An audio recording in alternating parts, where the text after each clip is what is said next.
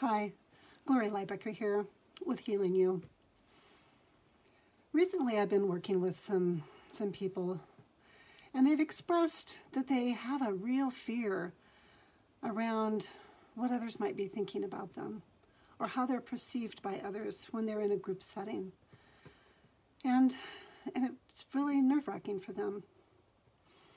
Some of them feel scared to speak up, and they do everything they can to sense what the other people might want them to say, or they try to figure out what they're supposed to say or how they're supposed to be. And they're trying really desperately to fit in, and it's uncomfortable. Some of them are afraid that they're going to get it wrong. Or they're afraid that if they do say something, it's going to make everything worse.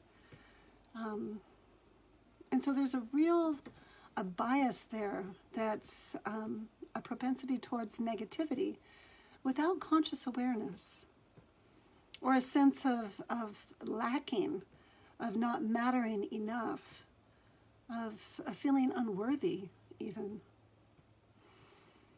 And ultimately, what can happen is they just completely shut down. It's like it totally blows their circuitry.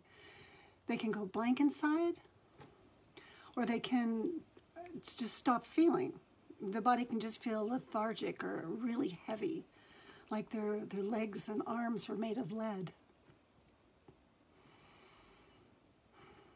Working with people and meeting them right there, in that panic or in that pain, and beginning to acknowledge what it's like to be someone experiencing that level of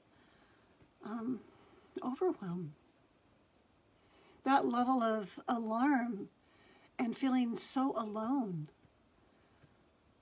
Even trying to sense into how to be with others, how to just relax and enjoy yourself. But instead there's this perpetual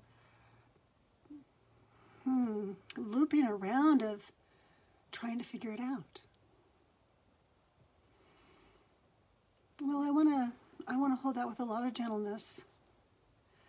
And I'm wondering if people in this way of being, they just haven't experienced being met right there.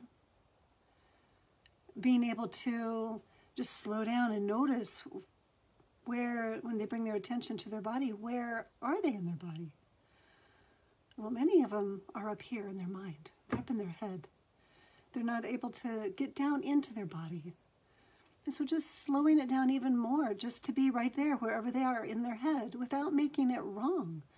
Without trying to, because they're trying to get it right so much, but just to have acceptance where they find themselves in the now, and to be right there with them, with some gentle, warm accompaniment.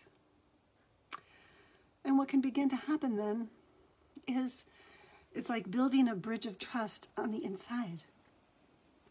You begin to, from this place of lack and unworthiness and not fitting in, to begin to recognize, well, what's the need over here? What is the hope or the desire, the longing of their heart? And for many, they're needing acknowledgement that they matter and that they make sense, that their experience actually makes sense. And so they can begin to loosen up their throat, so they can begin to express what it's like to be them. Because they need a sense of belonging. It's one of the most deepest needs that we have as human beings, to have heart connection and to know we matter and we make sense. And then as we build that strong bridge across that crevasse of not knowing, then we begin to be heart connected and develop curiosity and interest in order to stay engaged rather than fearful. We're able to enjoy exploring and discovering things collaboratively with others. And we can receive inspiration when we're there. And we experience making a difference by contributing our experience in community, in small groups, or one-on-one, whatever it may be. And we can have fun as we learn how to trust the process of staying heart-connected with life. And then instead of feeling that heaviness or the blankness or the lethargy, we can experience some wonder and some awe. And that's a beautiful thing to experience, especially in community with others that get you and enjoy you and welcome you right where you are. So the practice that I would invite you into is to really notice your experience, to notice what it's like if you have a fear about, oh, I wonder what they're thinking about me. Come back in and be with yourself and notice what it's like to be in your body. Slow down and breathe into your belly. And then open up your heart connection to life. And recognize what's the need underneath that. If you have that worry, what are they thinking about me? Maybe the need is for self-acceptance. Right where you are, just as you are. Maybe the freedom to express your truth and to be welcomed, to be enjoyed, and to matter.